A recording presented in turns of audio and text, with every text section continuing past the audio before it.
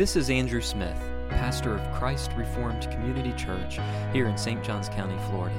I would like to extend to you an invitation to worship with us each Lord's Day at 10:15 a.m. Our address is 161 Hampton Point Drive, Suite 2, St. Augustine, Florida 32092. You can also access archived video versions of these same sermons on our Facebook page. Additionally, our sermons are broadcast live on Facebook every Sunday morning.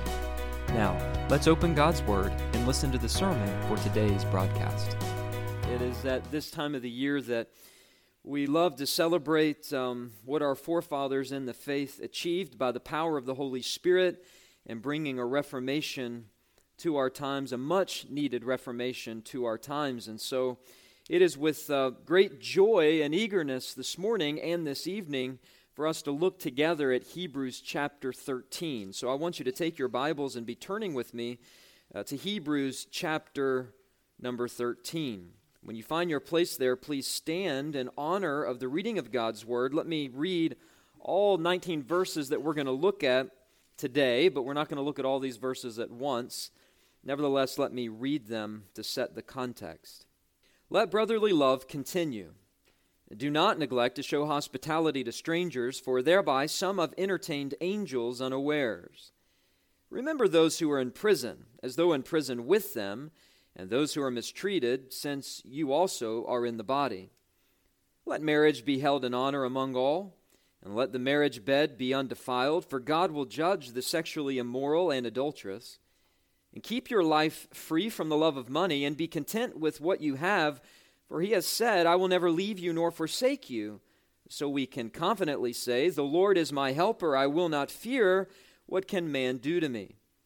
Remember your leaders, those who spoke to you the word of God. Consider the outcome of their way of life and imitate their faith. Jesus Christ is the same yesterday and today and forever. Do not be led away by diverse and strange teachings, for it is good for the heart to be strengthened by grace, not by foods which have not benefited those devoted to them. We have an altar from which those who serve the tent have no right to eat. For the bodies of those animals whose blood is brought into the holy places by the high priest as a sacrifice for sin are burned outside the camp.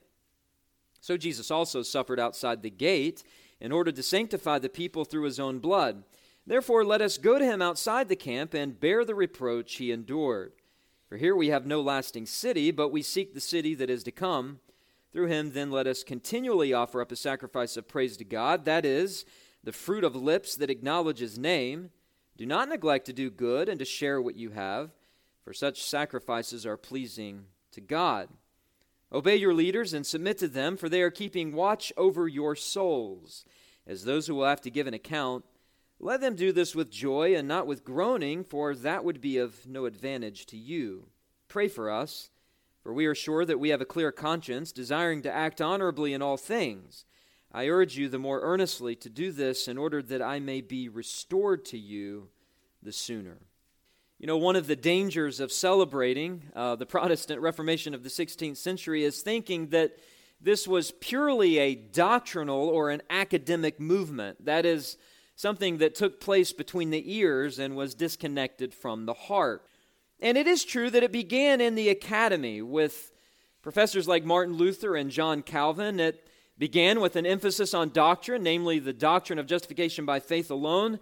It began and it continued with theological tracts and sermons, but it impacted, the Reformation did, more than the classroom. It impacted things like marriage, the family, parenting, education, the arts, architecture, politics, and other cultural and societal categories.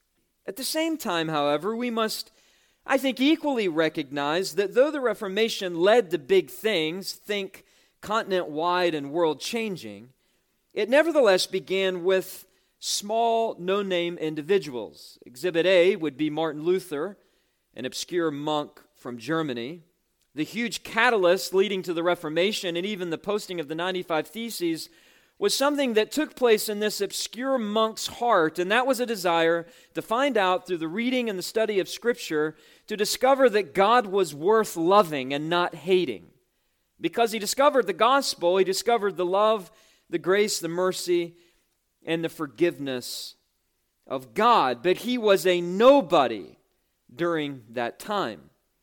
So clearly, the Reformation was as much about the heart as it was about the head. It was as much about one's spiritual walk as it was about the so-called reformation of doctrine and reformation of the church. And you can even see a picture of this in Calvin's own personal emblem, which is a picture of a hand holding out a heart on fire for God, as if to say, my heart is for you like a living sacrifice, Romans chapter 12. I say all of that by way of introduction because the book of Hebrews, on the surface, might lead us to believe that God cares more about doctrine than duty, that God cares more about our heads than our hearts. In fact, if you read the first 11 chapters, which I would encourage you not to do right now, but maybe later, you will see that they are found filled with immense detail concerning doctrinal issues, even specifically so as the author of Hebrews is writing to Jewish Christians, and he's attempting to show them one thing, and that is that all the intricacies and symbolism in the Old Covenant pointed simply to one thing, and that is to Jesus Christ, his atonement on the cross, his finished work. But as a result, there aren't in those first 11 chapters, and really not until chapter 12, hardly any practical exhortations, hardly any practical application for the Christian's life. And that is what makes verses 1 through 19 of Hebrews 13 seem like random commands.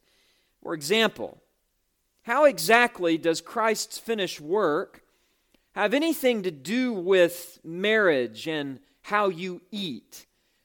And what does that have to do with entertaining strangers? Or more particularly, how exactly does the marriage bed, remaining undefiled, have anything to do with obeying and submitting to church leaders? Or what does the importance of entertaining strangers who might be angels have to do with avoiding strange and diverse doctrine?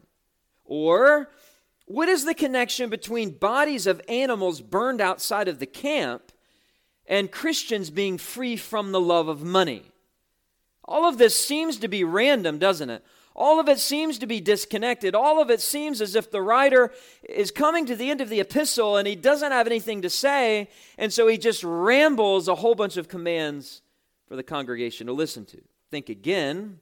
If you turn back with me to chapter 12, the answer is found in verses 28 and 29. Therefore, let us be grateful for receiving a kingdom that cannot be shaken, and thus let us offer to God acceptable worship with reverence and awe, for our God is a consuming fire.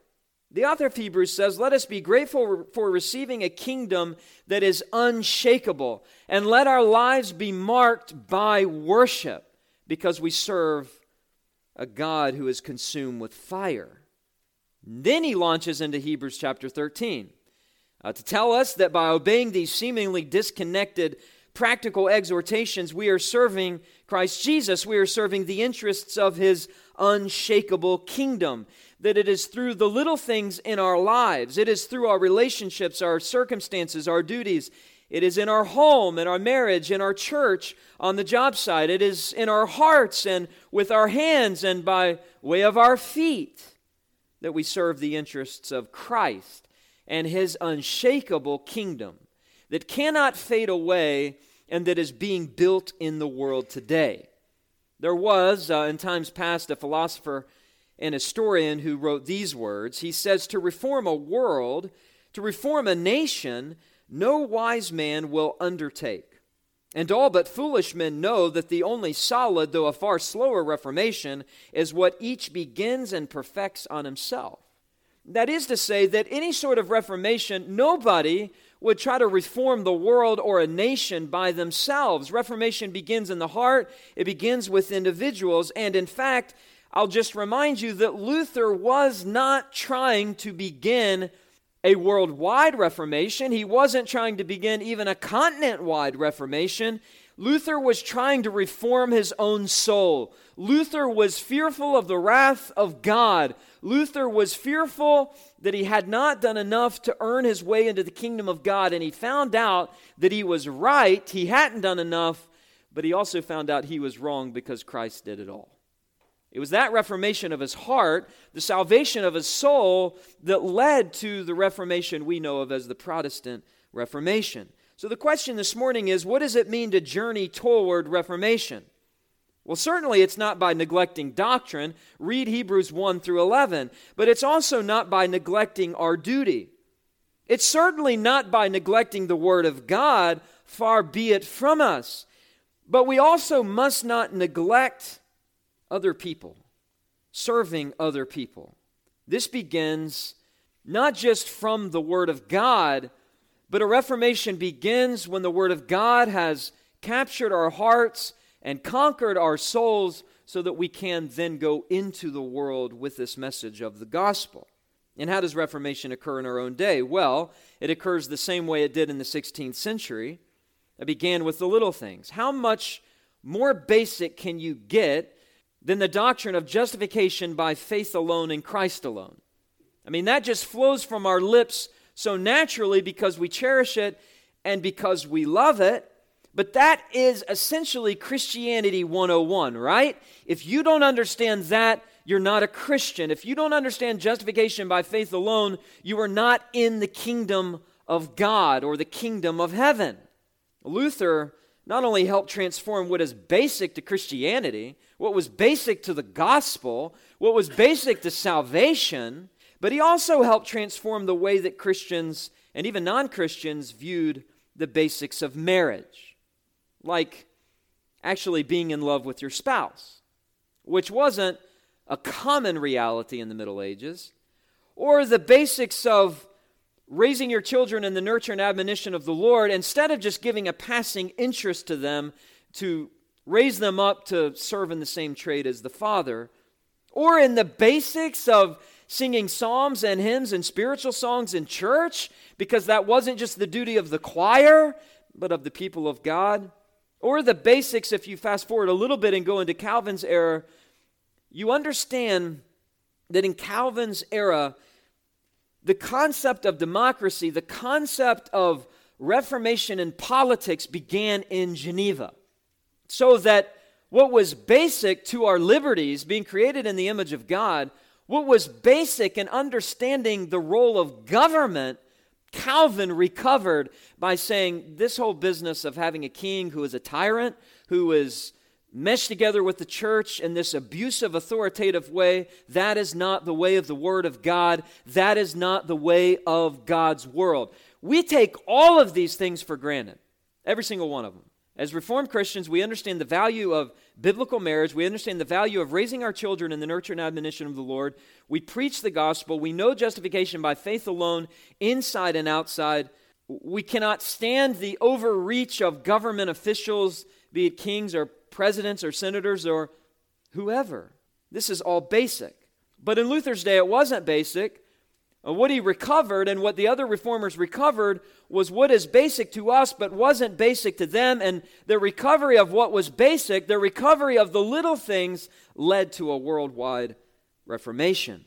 And Hebrews 13 helps us with the little things because it reminds us of the basics of serving Christ and the interests of his unshakable kingdom.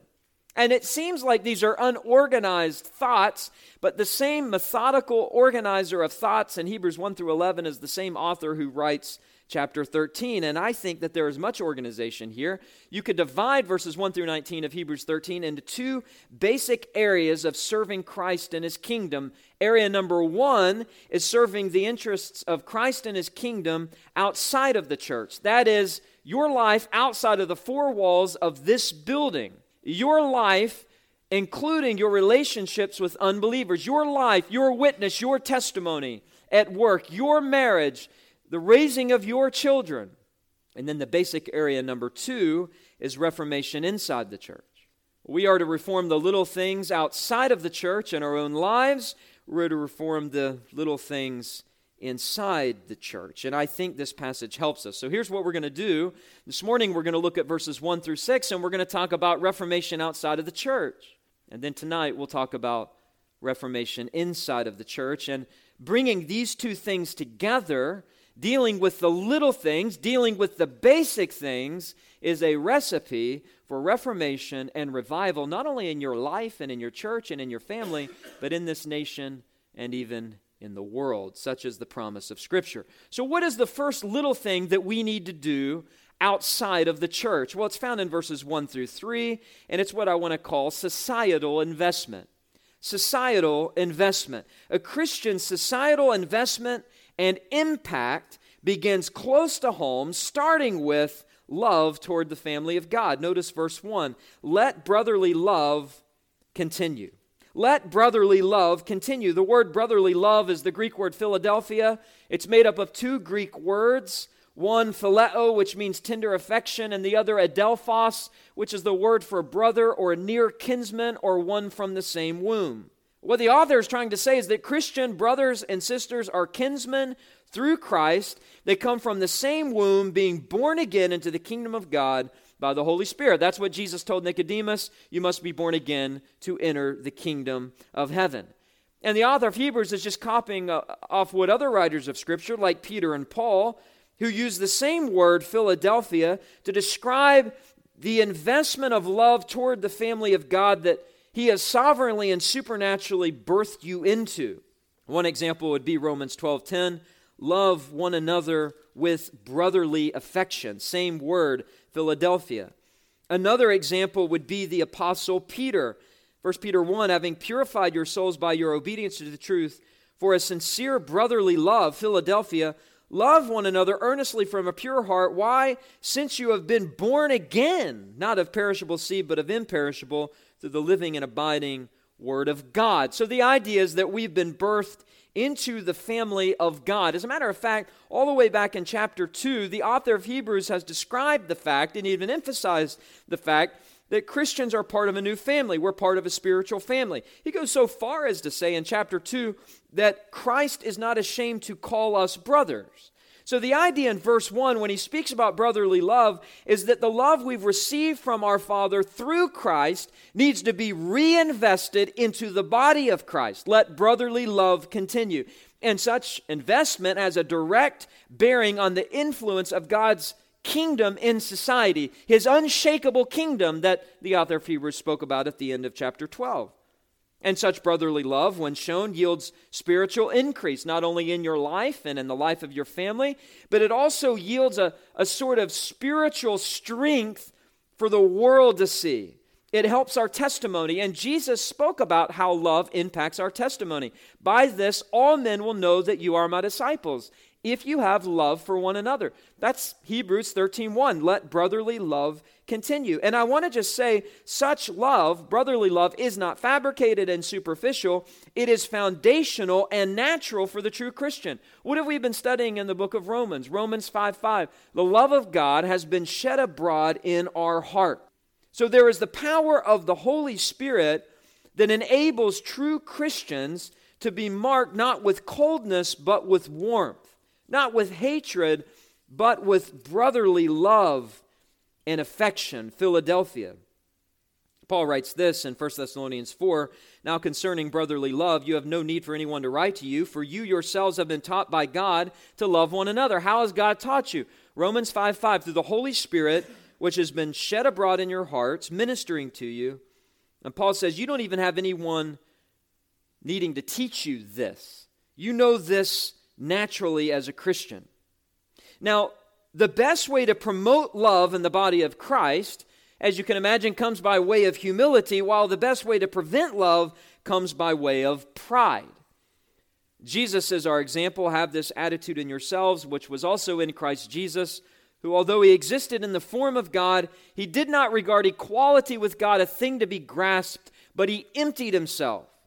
He humbled himself. He came to this earth. Christ is marked with humility, and that's why Paul in Ephesians 4 says, I urge you to walk in a manner worthy of the calling to which you've been called. You've been called by Christ, and he is your brother. You're part of the family of God. So Paul says, Ephesians 4:2, with all humility and gentleness, with patience, bear with one another in love, eager to maintain the unity of the Spirit in the bond of peace. It seems likely, I think, that there were family feuds and divisions and rivalries in the family of God among the Christians who received this epistle that the author of Hebrews writes. For example, he says in chapter 12, verse 14, strive for peace with everyone and for the holiness without which no one will see the Lord. He considers peace with everyone as a matter of holiness. And he goes so far as to say, if you don't have peace, you're not marked by holiness, and you may not see the Lord. You may not know the Lord as your Savior. So verse 1, let brotherly love continue, is an admonition or an exhortation that Christians are to love fellow brothers and sisters in Christ that they are in covenant with in a local church, but it doesn't end there. I mean, he says let brotherly love continue. That includes all brothers and all sisters, and even Paul says this, so then as we have opportunity, let us do good to everyone, and especially to those who are of the household of faith. So there's a special love to the household of faith, but really the author is getting at the fact that we are to love everyone. And this obviously results in peace. Psalm 133, verse 1, behold how good and how pleasant it is for brothers to dwell together in unity. I can tell you that the greatest way to destroy both Christian unity and your testimony before the world is to lack love. And the two greatest contributors to a lack of love have to do with self-righteousness and self-pity. Self-righteousness, pride, self-pity, a pitiable spirit, we could say, both focus on self, not on others. And they essentially say, give me, give me. The illustration of this is found in Proverbs 30, verse 15. It's a graphic and grotesque illustration, but it says, the leech has two daughters, give, give. So the leech says, give, give, and the leech has two daughters. This repugnant creature with two forks in its tongue, sucking blood from its victims. What are the two daughters of the leech? Self-righteousness, we could say, and self-pity. Because a spiritual leech is self-righteous, a spiritual leech has self-pity, it's never content, it sucks everything it can from others, it never gives, it only takes, it sucks time, resources, requests, and demands.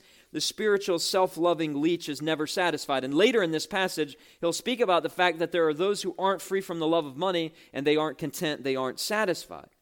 But the verse 1, let brotherly love continue, is really assuming the principle of Galatians 6:10. We are to do good to everyone.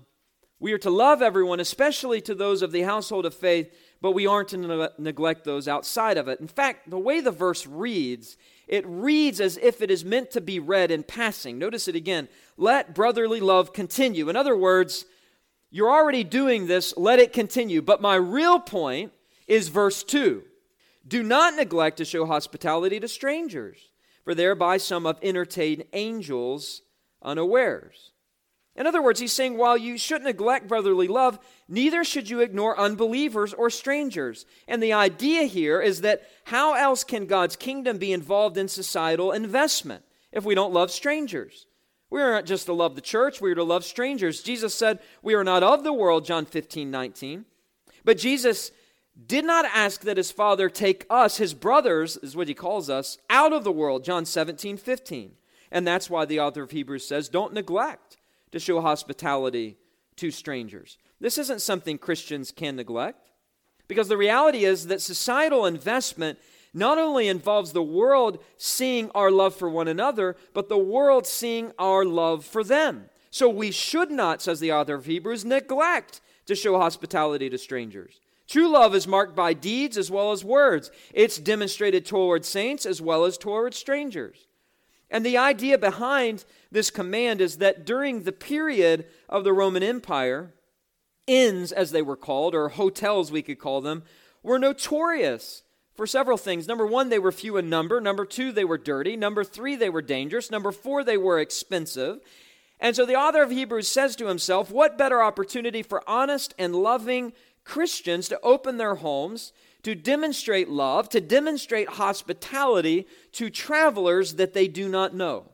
Opening one's heart by opening one's home, providing food and lodging in hospitality. That sounds like, to the author of Hebrews, a good societal investment opportunity to share the gospel with someone who is passing through. And that's exactly what he's getting at. And note how Scripture elsewhere not only says that we are to go above and beyond in our love toward fellow believers, but also to our fellow man. I gave you Galatians chapter 6 and verse 10, but I can give you another verse. I think it's found in 1 Thessalonians chapter 5. And it says in verse 5, "For you are children of light, you are all children of light, children of the day. We are not of the night or of darkness." So the love of Christ, the light of Christ, dwells in us. We are to shine that light upon strangers. And later in this passage, he says in verse 15, "See that no one repays anyone evil for evil, but always seek to do good to one another and to everyone." And to everyone. Jesus went beyond this. He said in Matthew 5, "Love your enemies. Serve your enemies." So verse 2 has to do with unbelievers. The question is, if Christians aren't willing to be hospitable, who is? It's interesting to me. Look at the text. It doesn't say, do open-air evangelism before strangers. Why? Well, perhaps because people don't care how much you know until they know how much you care. Look at your text. It doesn't say, here's an idea, get into an online debate with a stranger. That will really impact the kingdom of God. No. He's saying, show hospitality to your fellow man. Meet him where he is. Meet his needs, whatever those needs may be. Paul said this in Colossians, "Walk in wisdom toward outsiders, making the best use of the time. Let your speech always be gracious, seasoned with salt, so that you may know how you ought to answer each person." We make the most use of our time when we use our words to preach the gospel and our hands to serve strangers and aliens and travelers. That is, unbelievers in the world. And while there may be an application to Christian itinerant preachers in verse 2, there is certainly the application to unbelievers as well. This is not discrimination. Love has no limits. And so, broadly speaking, it is about our testimony before the world. But he gives us a motivation. Why should we do this? Notice the end of verse 2. He says, "For thereby, when you entertain strangers, for thereby some have entertained angels unawares." So when you serve strangers, some, he says, not all, have entertained angels unawares. That is extremely interesting. I believe that the reference here in verse 2 is primarily to Abraham's experience in the book of Genesis. You go back and read Genesis 18 and Genesis 19, that event really serves as a valuable illustration of how investing in the lives of those outside our Christian circle, those that we don't even know, or those we don't know that well or that intimately compared to the family of God, pays dividends in terms of our impact. We won't take the time to go back and look at that illustration. Most of you are familiar with it. But I think the first thing that Abraham's experience teaches us is that we aren't to be motivated about the possibility of angels visiting our tent. As a matter of fact, Abraham was clueless that they were angels. He went to serve. He was oblivious to that reality at the beginning. He was oblivious to it. It involved Abraham serving those who, according to his assumptions, no doubt from Genesis, had no clue who they were and what they could give in return. Secondly, Abraham didn't wait to be asked to help. He volunteered. And oftentimes we are at our busiest and we are most inconvenienced because when people need something, it's just not the right time. Abraham was a very busy man. He was a man who was wealthy, and yet he volunteered his time willingly. Third, I think it's interesting that Abraham involved his family. He didn't say this, but he said something like this. He ran into the tent and he said, "Sarah, quick, we need to make some cakes for these visitors." He included his wife. And I would ask you this morning, what are you teaching your children? Not just about the Word of God. That goes without saying. What are you teaching your children about your interactions with unbelievers who are lost in the world? When is the last time you invited an unbeliever into your home? When was the last time you opened your arms to serve an unbeliever, a stranger, someone outside your Christian circle? Here's the fourth thing we learned from Abraham's incident, and that was he was not only entertaining angels, because Hebrews 13:2 is about him, I think, ultimately, but he was also entertaining the Lord, because we read in Genesis 18 and 19 that two of the visitors were angels. One of the visitors was the Lord himself, because the Lord sees all and the Lord knows all. That should be motivation for us. We don't serve, we don't love to be noticed by others. We do it because we know Jesus is watching. As a matter of fact, Jesus said, "Truly I say to you, as you did it to one of the least of these brothers, you did it to me." Abraham was serving the Lord. We serve the Lord when we serve strangers. And the fifth thing is that Abraham saw it as his desire, not simply as his duty. I love the wording of Genesis 18, I believe it is verse 3. It says he ran out of his tent and he bowed before them in humility, asking what he could do to serve them. So I think the example of traveling strangers being ministered to both physically and spiritually really fits with the theme of a societal investment by Christians. We invest in the society not for society's sake. We invest in unbelievers not because they are worthy of being loved. Some of them are wretches. All of them are wretches, just like we were wretches before coming to know Christ. But no, we serve strangers in an interest of Christ's unshakable kingdom. And as heralds of the gospel, we tell everyone, everywhere, and as we go and tell the good news, they go and tell the good news, and the gospel travels like leaven. So that's the idea here.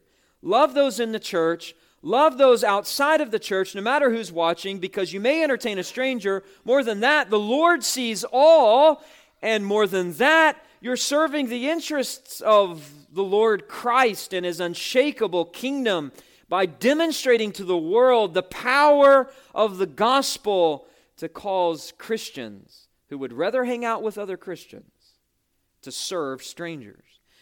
But what about those who won't come to us or don't come to us? Well, I'm glad you asked, because the author of Hebrews says we're to go where they are. Notice verse 3, remember those who are in prison as though in prison with them, and those who are mistreated, since you also are in the body. You see, our love for our fellow man is not merely to be in our homes, it's to flow out of our homes. And so verse 3 says, remember those who are in prison. Because, quite frankly, if prisoners are not remembered, then they will suffer loneliness and depression. And even in the ancient world, there were not 3 square meals a day for prisoners. Even the daily necessities like warm clothes and blankets and food. When Paul was in prison, he wanted something warm to cover him. He asked for visitors to come and see him, and he always began his epistles by speaking about those who came to see him in prison. Remember those who are in prison. And in the context, if you go back to chapter 10, I believe it is, there were Christians among this congregation or congregations who were suffering. Verse 32 of chapter 10, recall the former days when after you were enlightened, you endured a hard struggle with sufferings, sometimes being publicly exposed to reproach and affliction, sometimes being partners with those so treated. Many Christians were imprisoned for their faith. Perhaps that's what's being alluded to here. In fact, to quote the words of Jesus, He said, I was in prison and you came to visit me. So the same idea is here. When you remember those who are in prison, you are serving Christ. You are visiting Christ. And to remember those in prison, this is not well wishes. This is not some sentiment. This is really a call to action. Again, whether it's believers or whether it's unbelievers in mind, it doesn't say. It's speaking about simply those who are in prison. What does Paul say in Colossians 4:18? Remember my chains. The idea is to remember those who are suffering. The idea is not to grow cold in your heart to those who are in need, inside or outside of the church. 1 John 3, if anyone has the world's goods and sees his brother in need, yet closes his heart against him, how does God's love abide in him? Little children, let us not love in word or in talk, but in deed and in truth. And the author of Hebrews has spoken about the fact that we are to be marked by brotherly affection. He's spoken about the fact that we are to not neglect hospitality to strangers. And now he's saying, remember those who are in prison. What should we do to remember them? Number one, we need to identify with those in need. He says, as though in prison with them. That is to say, identify them. Put yourself in their shoes. The Bible says, weep with those that weep. That means there is to be this identification with others who are suffering. And with that, there needs to be sympathy. And those who are mistreated. Verse 3 says, because you know what it's like to be falsely accused. You know what it's like to suffer as an innocent person. So you want to identify with them. You want to sympathize with them. You see them as one of you. You see them as one who has walked your path and walked in your shoes. And then third, you need to do what you can to help them. Verse 3, since you also are in the body. I think this simply means two things. Number one, you're part of the body of Christ. So if they're a Christian, you're part of them, they're part of you, you need to serve. If they're not a Christian, since you also are in the body, has the idea of their body is in prison. It is not free. Your body is not. You are free. You've been liberated. You can serve. You can serve in whatever capacity that may be. It may be physical needs. It may be spiritual needs. It may be financial needs. But you are to do it. In fact, Paul says, bear one another's burdens and so fulfill the law of Christ. You want to fulfill the law of Christ, you will bear others' burdens. Now, I suppose you could say that generally speaking, verse 3 is really sort of the golden rule restated to a specific context and practical exhortation. And not neglecting hospitality to strangers and remembering those who are in prison. It's the same thing that Jesus said in principle form in Matthew 7, do unto others as you would have them do unto you. It's the golden rule. It is the principle of what fulfills the law of God. Turn with me back to Romans chapter 13. And this is a quotation from the Old Testament. In Romans 13, verse 8, owe no one anything except this, to love each other.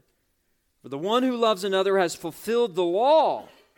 How? Well, for the commandments say, you shall not commit adultery. So when you do that, you're not loving your spouse or the spouse of the one you commit adultery with. You shall not murder. When you do that, you're not loving the one you've murdered. You're not loving the family of the one you've murdered. You shall not steal, because you're stealing from others created in the image of God. You shall not covet, because that could lead to stealing. And any other commandment are summed up in this word, you shall love your neighbor as yourself. That is really the point of the first three verses. It is to love your neighbor as yourself. And specifically to verse 3, that is prisoners of various kinds. It could literally be those who are prisoners. Around the world there are Christians imprisoned. There is to be sympathy. There is to be a prayer for them. There is to be financial aid to them when you can. What about shut-ins? What about those who can't attend church? Older people. But I think you could apply this spiritually. I think that it could be applied spiritually to those imprisoned to sin and Satan. That we are to have sympathy for the unsaved who are imprisoned in various sinful lifestyles, be it drugs or homosexuality or an abusive spouse or children exploited and abused. Here's the point. Our societal investment on behalf of Christ's unshakable kingdom does not just speak the gospel coldly. It is followed by warm deeds of sympathy. When we realize that the whole world lies in the power of the evil one, we have been liberated by the gospel. So how are we helping others escape their suffering and tyranny under Satan? And the Reformation And any reformation, if it's real, will not neglect the society at large. Listen to me on this. Reformation cannot occur when Christians are isolationists. That is what the Amish do. That is not what we do. We are to open our homes. We are to open our hearts. We are to open our arms. We are to be investors, not only in our fellow Christians, but also in our fellow mankind. Because when the Bible says, love your neighbor, it includes all people created in the image of God. And the closest neighbor you have is your spouse. And that is why we now come to the second area of reformation. It begins with societal investment, looking outside of yourself to serve others, but that's really the goal. It has to begin with how well you do at home. And that takes us to verse number 4, what I want to call sexual investment. There's societal investment, and then there's sexual investment. Notice verse 4, let marriage be held in honor among all, and let the marriage bed be undefiled, for God will judge the sexually immoral and adulterous. Really, the backbone of society is the family. That's the foundation of a godly marriage. Ephesians 5, it pictures the gospel. And we might not view sex as something that is an eternal investment, but that's only because it's been perverted by the world. It's viewed as dirty by the world, and we see the decadence and the perversion of it. But the purpose of sex is God-given. First of all, its purpose involves procreation. Notice the beginning of verse 4. Let marriage be held in honor among all. Let it be held in honor among all. According to the Bible, marriage is to be held in honor. That means it is only between a man and a woman, not a man and a man, not a woman and a man. A woman and a woman. Genesis 1, for this reason, a man leaves and clings to his wife, literally cleaves to her. He's glued to her. He's one with her. And God says, be fruitful and multiply. So what does it mean to honor marriage? Well, it means that you honor it as God defines it. And how does God define it? That you are fruitful and multiply. That you understand the purpose is procreation. That is the ultimate goal of all marriage. Behold, children are a heritage from the Lord, the fruit of the womb, a reward. Like arrows in the hand of a warrior are the children of one's youth. Blessed is the man who fills his quiver with them. He shall not be put to shame when he speaks with his enemies in the gate. Adam knew Eve, she conceived, gave birth to Cain, and Eve said, with the Lord's help, I've had this child. Procreation. That's not just for Christians. Procreation is part of the creation mandate for all people.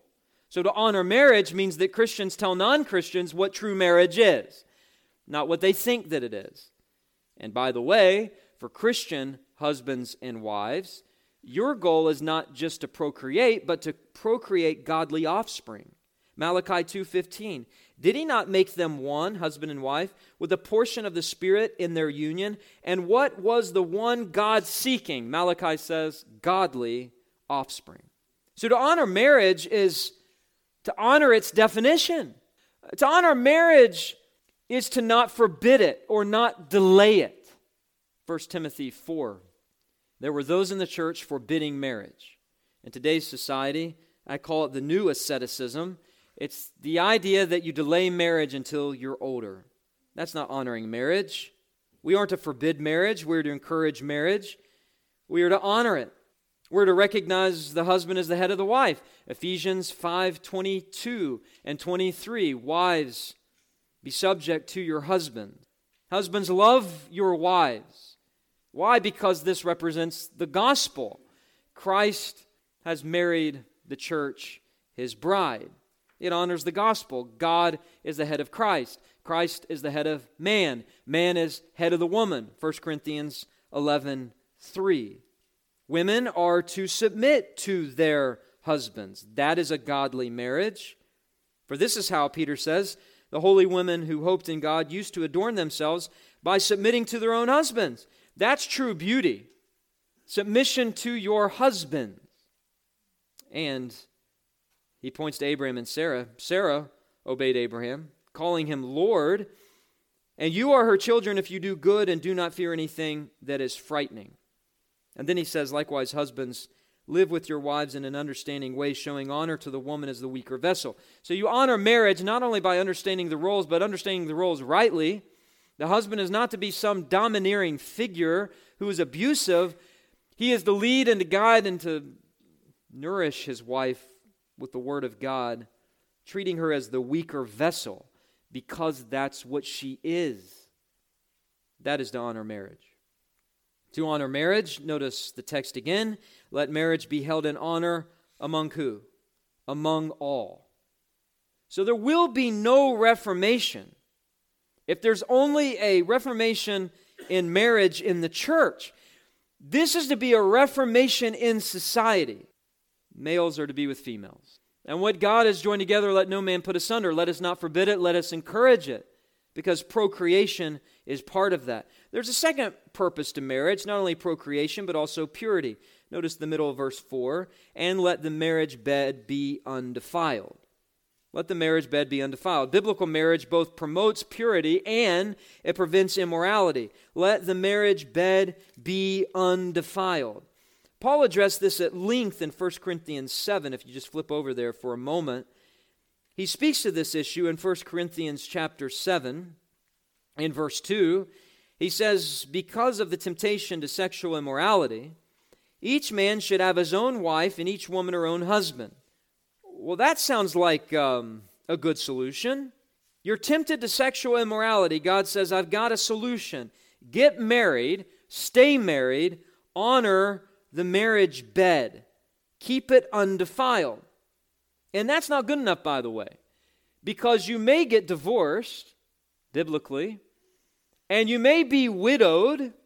So what does he say? Verse 8, to the unmarried and the widowed, I say that it is good for them to remain single as I am. In other words, it's not a bad thing, it's not a sinful thing, but, verse 9, if they cannot exercise self-control, not they ought to think about getting married. No, he says they should get married. For it is better to marry than to burn with passion. So one of the purposes of marriage is sexual purity. Sexual purity. And if verse 3 lays out for us, really verses 2 and 3, the principle of loving your neighbor as yourself, then verse 4 here is telling us how we love our neighbor. That's by not committing adultery. Getting married, staying married, honoring marriage by keeping it pure, because marriage is sacred, so the marriage bed is to remain undefiled.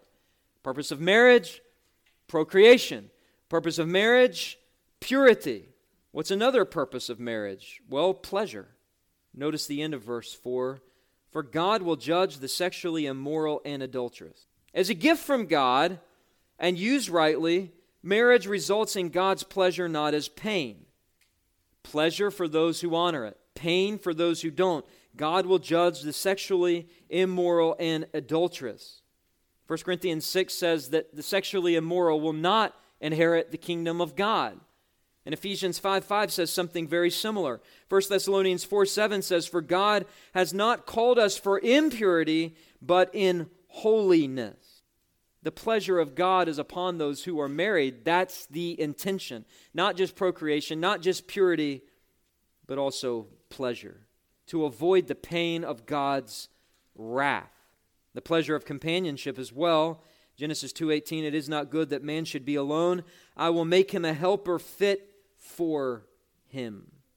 God has so designed your spouse that she perfectly fits you, or he perfectly fits you, as ordained by God. And when there's discontent, you don't have a problem with her, you got a problem with God. And when there's discontent, you don't have a problem with him, you got a problem with God. Because he has made your spouse the companion of your youth. And we are to take pleasure in that. The Proverbs says, let your fountain be blessed and rejoice in the wife of your youth. A lovely deer, a graceful doe, let her breasts fill you at all times with delight. Be intoxicated always in her love. Why should you be intoxicated, my son, with a forbidden woman and embrace the bosom of an adulteress? I mean, it's sort of like Roger Staubach, the famous quarterback of the Dallas Cowboys. Why would I go out and have a hamburger when I can have a steak at home? Referring to his wife. Why not feast on what God has blessed you with? This has got to be spoken about in the church. Because the immorality and the unfaithfulness is at a level like I've never seen. It's become a way of life, even for professing Christians. Your spouse is perfect for you because you made vows to God that you would love them and be committed to them. Perfect for you. I saw someone last night that I have weekly interaction with, but this particular individual does not have weekly interaction with my wife. As a matter of fact, this person just met Corey probably a week ago, which I was unaware of. And so this individual came up to me and she said, I finally met your wife. I said, oh, great. And she said, I wanted to ask her so bad. I wanted to ask her, how in the world did she end up with you? And I said, well, what does that mean? And she said, well, she's beautiful. And I said, well, what does that mean? There are implications for statements that are made.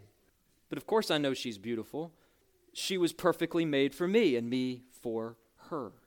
Every marriage is made that way. And there's pleasure in that. And how in the world can the church have an authoritative voice on reforming society if we can't get our own houses in order? You say, well, this seems pretty random. You want me to entertain strangers because they may be an angel. That sounds crazy. You want me to go visit people in prison, try to be everything I can to all people, and you're telling me that if my marriage isn't biblical, then I won't be effective in any of that? Yes, because you'll have no credibility. And that's the point. All of this is connected. And we're not even talking about the church. We're not talking about church government. We're not talking about doctrine. We're not talking about what it means to be a good church member. We're talking about what it means to reform your life to contribute to the unshakable kingdom of Christ. What is necessary for reformation? Well, the little things, like societal investment, sexual investment. Number 3, what I want to call spiritual investment. Notice verse 5. Keep your life free from the love of money. Be content with what you have, for he has said, I will never leave you nor forsake you. So we can confidently say, the Lord is my helper. I will not fear. What can man do to me? Let me put it this way. Our culture can't experience reformation because we are over-individualized. We think too much of ourselves and not of others. And we're over-sexualized. We have sex with the wrong people in the wrong way, not to be crude. We're over-individualized, we're over-sexualized, and we're over-materialized. We love our toys and we show them off. How does a world look at that and say, yeah, the gospel sounds appealing? Because professing Christians are attracted to all these other things. An insatiable appetite for money. We have it and we're the most discontent in human history. So verse 5 is particularly practical in terms of an exhortation. Keep your life free from the love of money. What is that? Keep your life free from the love of money. That is the 10th commandment. Thou shalt not covet. That is a warning against covetousness.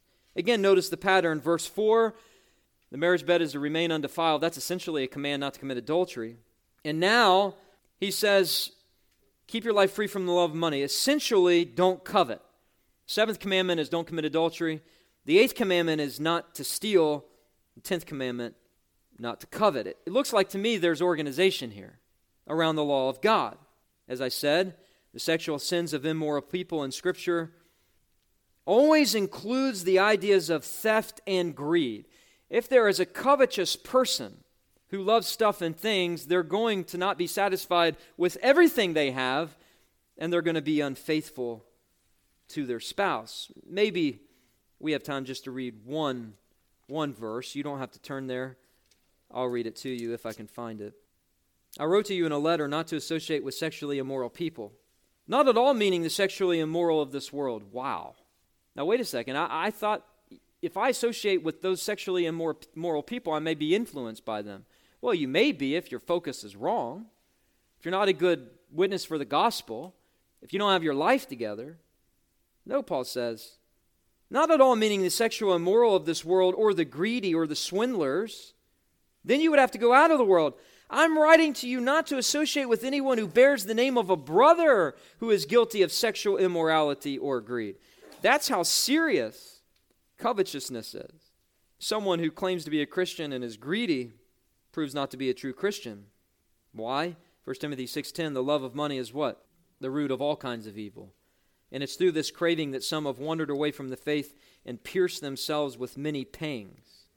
And when we keep our lives, if we're able to do it by the power of the Holy Spirit, free from the love of money, we are content with what we have.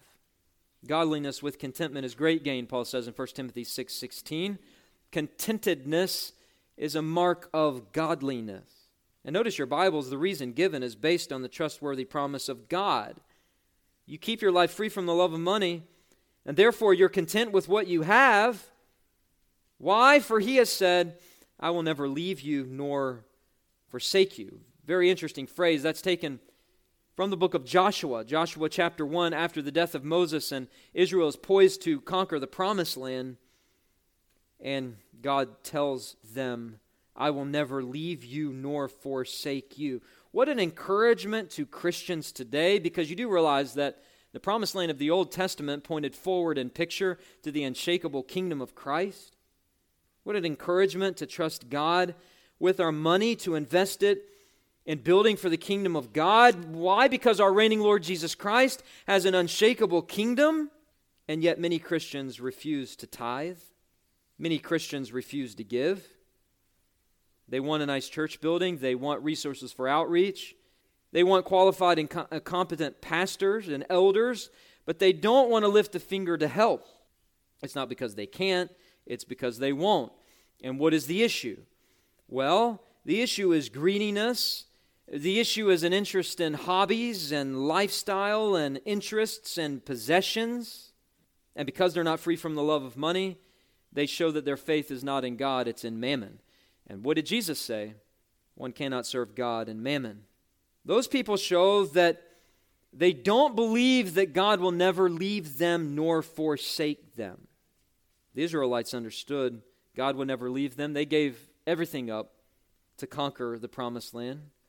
And Christian contentment is found in God and in Christian investment, not in cars and boats and big houses and vacations. Christian contentment sends financial resources to the kingdom of God because it understands that value, and more importantly than that, it's an example of a person that believes God when he says, I will never leave you nor forsake you. It's another way of saying, I am here, I am watching, my kingdom is being held together. And do you believe the Old Testament? That the knowledge of the glory of the Lord will cover the earth as the waters cover the sea. Well, he presses that down even further. Verse 6, he quotes the Old Testament again. So we can confidently say, the Lord is my helper, I will not fear. What can man do to me? This is actually a liturgical or corporate confession taken from Psalm 118. It was used in the synagogue, and then it was used in the early church in worship. It's essentially saying that believers are to have confidence, not cowardice. And it is a corporate confession for the people of God. Because here's the reality. When we invest in Christ's unshakable kingdom, the world says that's foolish. The world says we're throwing money away, but we understand the secret, right? We are investing in a worldwide takeover. So let the world mock. Let them shake their heads in disbelief. John Knox said, a man with God is always in the majority. That's verse 6. The Lord is my helper. I will not fear. What can man do to me? I can invest in the kingdom of God because it will last. I can give up greediness and covetousness. Verse 5, because I know he will never leave me nor forsake me. And that's why Scripture is so clear. Don't trust in uncertain riches. Trust in the living God. 1 Timothy 6, as for the rich in this present age, charge them not to be haughty, nor to set their hopes on the uncertainty of riches, but on God who richly provides us with everything to enjoy. You know, Jesus warned one time. He said, beware and be on your guard against every form of greed. For not even when one has an abundance does his life consist of his possessions. That's another way of saying you may think that when you have everything, you have it all. Jesus is saying it matters not how much you have, because what you have doesn't define you. God's riches in Christ define who you are. And when you understand that, the greediness goes. You trust He'll never leave you nor forsake you. When you believe that, the Lord is your helper. You will not fear. What can man do to me? Martin Luther, we sung it, let goods and kindred go. This mortal life also. One of the biggest reasons Christians are deflated and defeated today in the public square, the reason they don't have a larger influence on Christian society is because they're selfish with their money. I go back to the Old Testament, I think of Achan, his love of money. And that cost Israel a defeat at Ai.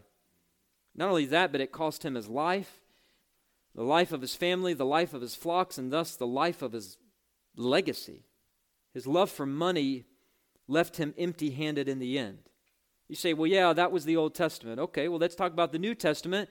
Ananias and Sapphira struck dead, not because they gave, but because they gave in a deceptive way. They could have given more. They didn't give more. And even more than that, they gave in such a way as if it made it look like they were really contributing to the kingdom of God. How did they die? Empty-handed, like Achan, because of a love for money. Achan, Ananias, Sapphira wanted to keep a little for themselves. No one would know. They weren't spiritual investors. And please don't misunderstand me.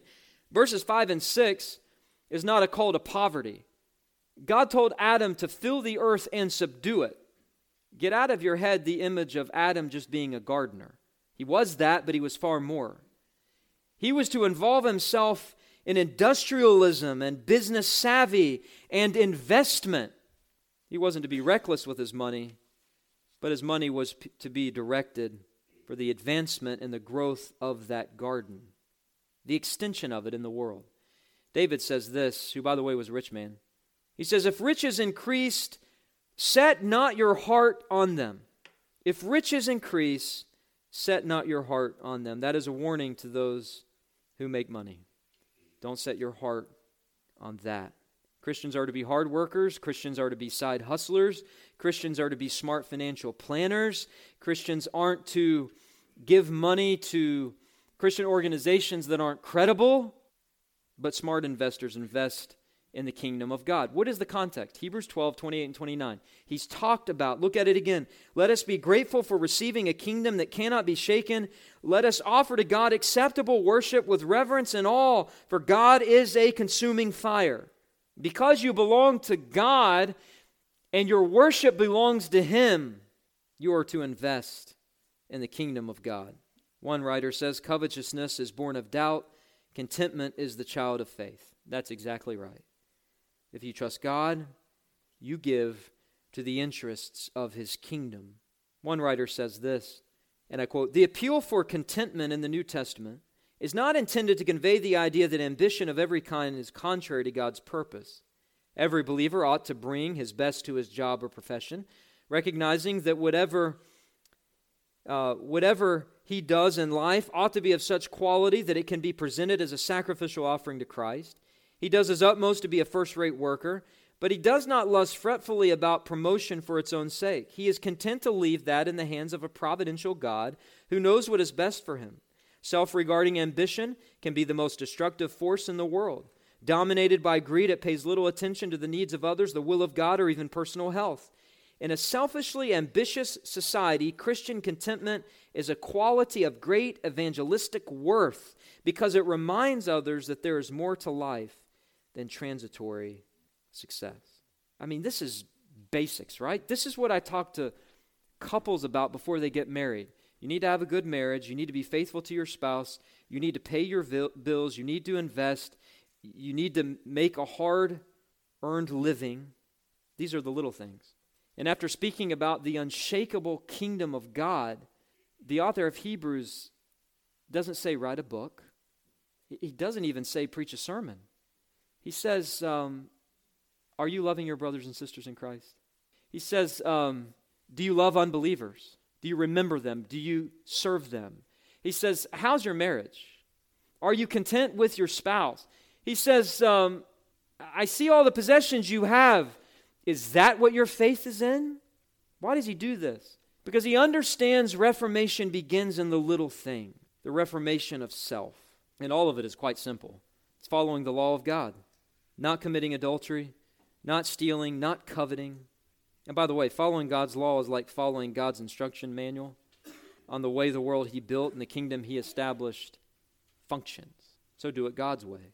By social investment, look to impact others around you. Don't live for self. Preach the gospel, live the gospel. Secondly, sexual investment. Don't defile the institution of marriage by allowing others to define it or redefine it. Take a spouse. Love your spouse. Honor the marriage bed because it pictures the gospel. It's the mystery Paul speaks about in Ephesians 5.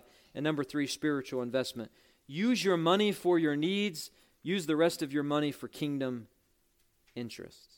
These are all things that we do outside of the church. And when we reform these things in our lives, then we can have other discussions about big steps to take. I mean, it amazes me. It amazes me. Changing the little things about your life is more impactful than some podcast. It's more impactful than a YouTube channel. It's more impactful than writing a book.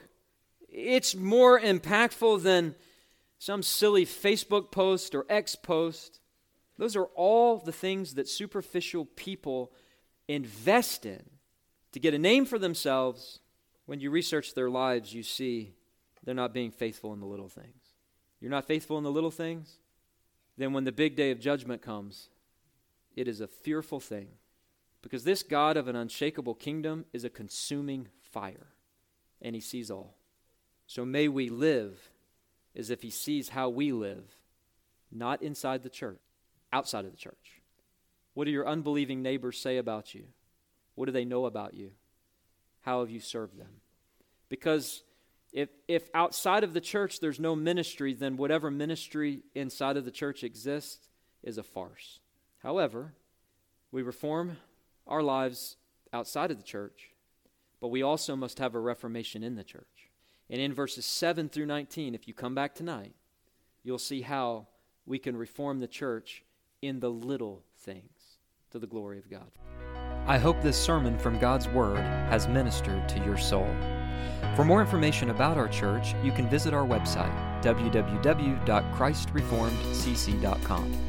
Also, for access to more sermons, articles, and a podcast I host entitled Today in Church, His Story, you can visit www.pastorandrewsmith.com.